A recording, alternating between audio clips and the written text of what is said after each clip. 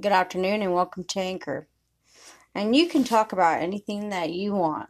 Once again, this is your podcast for your healing, viewing, sexual, talk dirty, masturbate, drink a beer, smoke a blunt.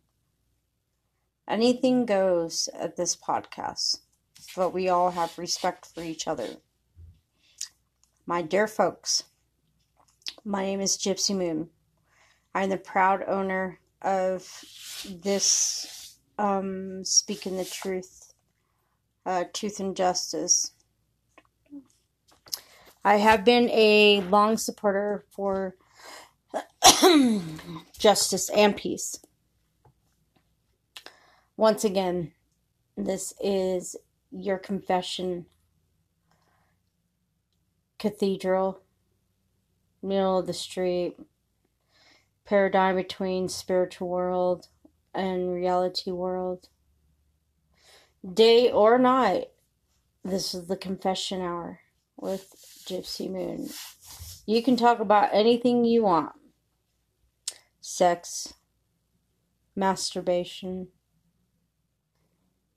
dildos, anything that has to do with women's power.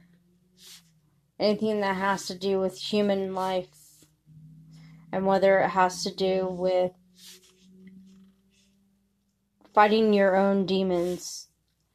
Spreading your gospel on a mic seems a lot better than raising your gun. Spread your love around to your neighbor. Spread your love around to the smaller things that make the biggest impact on someone else's life. And this is a way for Spotify, Anchor, Podbean can share your testimonies of your scriptures of your true soul. Check them out.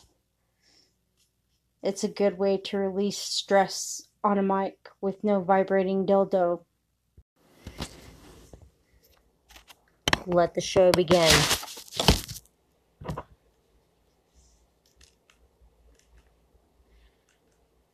You'll see why it overlaps. I am really interested, though, in designer nanotechnology, because right now, nanotechnology is hard. But to set a scale here, let me just take you into the nano world. This is the stuff we can see without magnification, really quite easily. But as we start to zoom in, we quickly exceed the resolution of our eyes. Now we need microscopes and magnification. You start to be able to see the larger cells, the paramecium, the skin cells, the human egg. It goes down way deeper, though. Much smaller cells, bacteria, mitochondria and organelle, and then into the world of viruses. Now you're getting into the nanoscale, and ultimately into the subcellular components that allow cellular life to work and operate. This is an unfamiliar world to most people. Out of sight, out of mind. It is as hard to grasp for most people as data or the future in other invisible things. When you see an image like this about nanotechnology, it's just fantasy.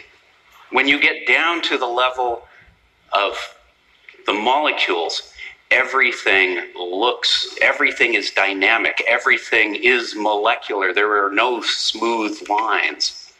This is an animation called CellPack. It essentially gives a sense of what these molecules are doing down at that scale because they're so small. Just the ambient energy of heat makes everything move. It's like Brownian motion. Everything is constantly, dynamically interacting with each other. Another animation by Janet Iwasa kind of shows some of the complexity of this. This is just how micelles form to essentially make simple cell walls. All of this has to be simulated and done with computers because the physics down at this scale are completely unlike any of the physics in everyday life. It's completely unfamiliar and done at timescales that are bizarre to us. So I kind of cheat. Tom Knight, a synthetic biologist at MIT, says biology is the nanotechnology that works. And it is. We are all made from nanotechnology. Nanotechnology is the dominant force on this planet in living systems. It's been that way for billions of years. And the cool thing is, all the nanotechnology uses cells. Cells are the foundation of all living things, as you know, but I look at cells just as a type of computing and manufacturing hardware that self-assembles. And it has a programming language, DNA. And this is universal across all living things. So if you're really interested in nanotechnology, but want to do it digitally and do it in a way that scales and that you can share the code, you really have to think about programming living cells to do the work and using DNA to do it. So as Daniel said, I used to be with faculty full-time at Singularity University. Autodesk was one of the founding sponsors of Singularity University. It was my introduction to the company, apart from some friends that worked with Autodesk Research in Toronto. Autodesk makes software for designing most of the things in the real world around us. It's actually a fairly old software company. But I had no idea the range of things that it did. It has over 8,000 employees, and almost nothing in the world gets made today that isn't touched by the software in some way. You just got a really great overview of 3D printing, but manufacturing in all forms really takes some sort of specialized software.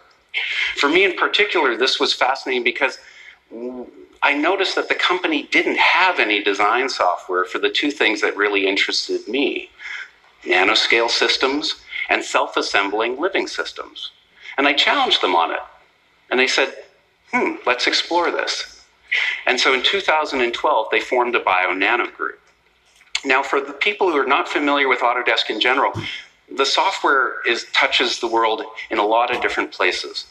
Most of the time, it reaches us through movies and entertainment and advertising, because we make it possible for people to visualize things that simply don't exist yet. Or you can't get a holistic view just through one individual. Things like airplanes have millions of parts that all have to come together seamlessly to make the final device. It can only be done in software. So I'm always learning on this job. We're pushing the limits now with our Pier 9 facility. We have fun. It's filled with artists. And today there's a really tight coupling between design and manufacturing because of what you just heard. The printers are becoming extremely cheap, and they're all digital. And we're seeing a massive shift now from just professionals using digital design and manufacturing to basically everyone. It's gone consumer. It's gone to kids in school. So we're kind of a bizarre software company because we actually have a functioning biolab that we use for prototyping. This was kind of a big deal when we set it up because it was just so strange for us. But it's well outfitted, and I have a team now. They're pretty incredible. It's about 20 people. Half of them are scientists with domain specialties, and half of them are computer programmers that don't necessarily write all the code, but they take the code that we've been developing for other areas of design, and we port it and use it for bio-nano applications. The job of the group really is to take computer-aided design and computer-aided manufacturing and our experience in that area and move it into the bio-nano domain, which for the most part has been done by individuals or small groups or proprietary companies in a very artisanal way. So I look at it as really as just software and printers. And if you look at it as, these are some of the printers that are available to us today. The 2D printer, okay, you write papers, but actually you can lay down a lot of stuff in 2D printers. You can now 2D print electronic circuits just with conductive ink. So we're finding all new ways to use that. We have a lot of areas in 3D printing, some of which was discussed in the last talk, so I won't go into the overlaps. And bioprinters for sure are really cool because cells are actually fairly large devices. You can just print them and position them in space very easily now. But the real nanoprinter that I use every day is the DNA synthesizer. It is a printer that prints the DNA molecule chemical bit by chemical bit by chemical bit, and strings it together to write code. It's really the only printer that I'm interested in for the most part, because it's really the only chemical printer you can have sitting on a desk that can do so many different things, because it can reprogram the cell, which is essentially a 3D printer for millions of chemicals, all in one go. Anyone that's ever worked in a chemistry lab before knows it can be exciting sometimes because things tend to explode or catch on fire. Anyway. The other area that I think is fascinating is robotic labs, because if you really want to get exponentials, you got to get people out of the loop. We're not exponential, except growing from a baby to an adult, perhaps. But let's face it, we can't go exponential. We work 8 hours a day. The DNA printer technology that we have today is not very good, though. I've been tracking this technology for 15 years. When you could write 1,000 base pairs of code, you could make a gene. You could make a single protein then. Or you might be able to make, again, some peptides. You just heard from Moderna Therapeutics. This is really powerful, because if you can write short strings of information, you can start to change the way cells behave. When you get up into the 10,000 base pair range, you can actually start writing small genomes, things like viruses. That's a fair amount of code. It's actually about 10 genes strung together, so you can do a lot of metabolism. And between 10K and 100K, you do metabolic engineering. And there's a lot of people working on that today, reprogramming cells to do really useful things. I think you'll hear some of that in the next session. But the reason why I stay clear from that right now is because I want to be able to digitally design and print, and I want what I print to represent what I designed. And right now, we cannot design cells well enough that we actually know what we're going to get. And everything beyond this, bacteria, yeast, chromosomes, eventually human genomes, that'll come as DNA synthesis gets better. And it will get better. It's been growing exponentially. So right now, I'm focusing all of my attention on nanoparticles. Nanoparticles are what they sound like. They're particles at a nanoscale, typically under 100 nanometers. My favorite one, to do that, first of all, since you can't see these things, and you don't really have a great sense of them and they're hard to manipulate, we've been taking some of our software tools for other industries, and we've been bringing them down so that they work with molecular systems. This is software that's available today. We've been opening it up for the developing community. It's not something that you're going to use at the moment, but what is really fascinating, this is one of the most powerful molecular viewers available today. And because we've got a lot of experience with the cloud, et cetera, you can do really high-resolution models just over a web browser. This is really kind of mind-blowing technology on the back end. This is kind of an example of what it looks like. Here's a component from a virus. You can blow the protein components apart. It's kind of like a little molecular jigsaw puzzle.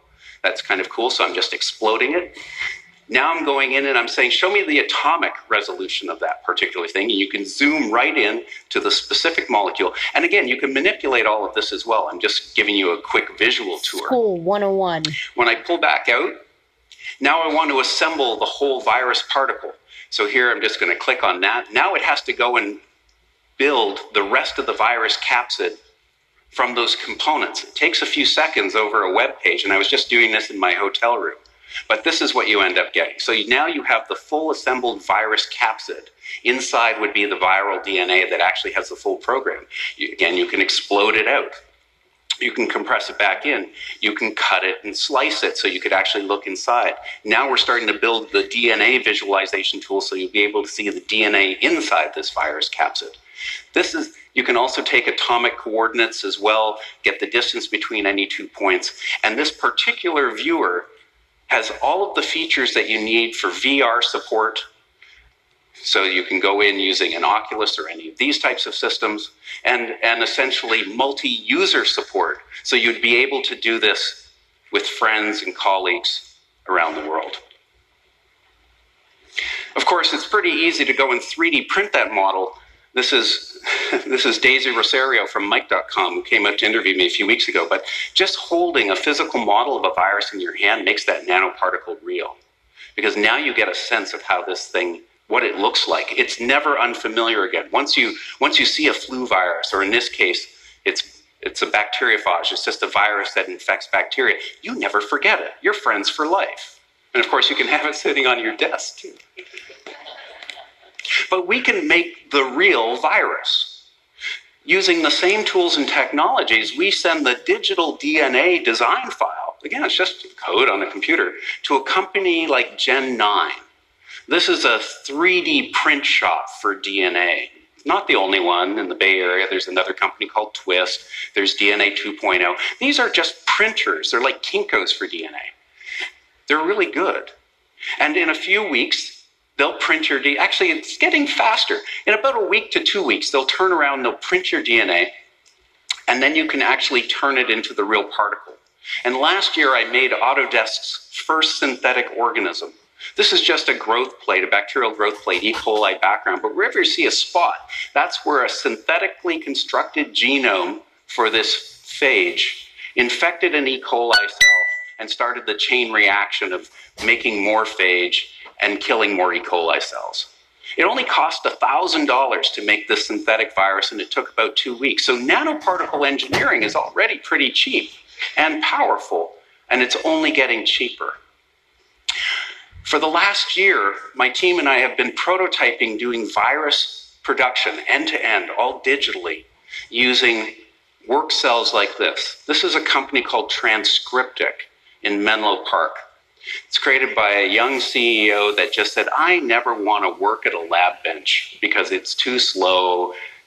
You get bad data, you forget things, there's really bad reproducibility. So they made a robotic lab. It's all the same equipment you'd have in a lab, but now there's a robot that does all of the routines. And it works really well. Now, it's the size of a shipping container, but it's completely accessible online. This is a cloud laboratory, and if there's one thing you'll learn about exponentials, is things get smaller, faster, better, cheaper. So once you've got a robotic lab, you know it's going to get smaller. Eventually, this will be a box on your desk. Eventually, it'll be a brick. Eventually, it'll be a chip. We were really pleased with our work on this, in the fact that we were able to completely make these particles without a human hand touching it. And we were able to do all the growth curves, we were able to do the plaque assays. Was it easy? Will it scale in this form? No. But we've shown that digital paths are possible, and now the software is what links it all together. Already, I'm going now to applications. My project for this year is to start working with veterinary oncologists to start making oncolytic viruses for dogs. Working with them to do the design and manufacturing. The beautiful part about this is you're essentially 3D printing viruses that give cancer cells a cold. And it's so cheap to do it, you can do it for one dog at a time. So I'm not the type who wants to go and fight with the FDA, and I work for a software company. I don't want to worry about, all I want to do is make things faster, better, cheaper. But working with the dogs is a really good thing because the owners ultimately are the HMOs, the payers. And really, I can tell you, if you get a video of you working with dogs, it gets 1 million hits. I'm really thankful for Mike.com and featuring some of this early stage work. And I think it's going to be some of the most exciting work at the leading edge of oncology. I think the dogs will lead the way for humans. Now I want to switch gears and talk about a non-biological nanoparticle. This is DNA origami. Now it's using DNA again, but as a structural material, not a programming language. And that's because we understand the physics of the DNA molecule really well, and it's an information encoding polymer, so we can change the information. And this was from a 2006 paper by Paul Rothman, who won a MacArthur Genius Award. But here he's using he's taking a long string of DNA and he's bending it and folding it in different ways. And the happy face for me just works, because if you can make a happy face out of DNA and look at it with atomic force microscopy, that doesn't scare anyone. I can tell you, even harmless viruses scare people, but this does not scare anyone. I like that. And since then, this technology has evolved extremely quickly. Now, through using computer algorithms, we can make virtually any 3D shape. This is not my work. This is a recent paper that just shows you can design almost any shape imaginable, including a Coke bottle, apparently, and a Stanford bunny. And the computer will figure out the design. It'll self-assemble into that shape. Now, these are not functional nanoparticles, but we've already done collaborations with folks like Sean Douglas who have functionalized them. So this is a clamshell nanorobot, and it really is a nano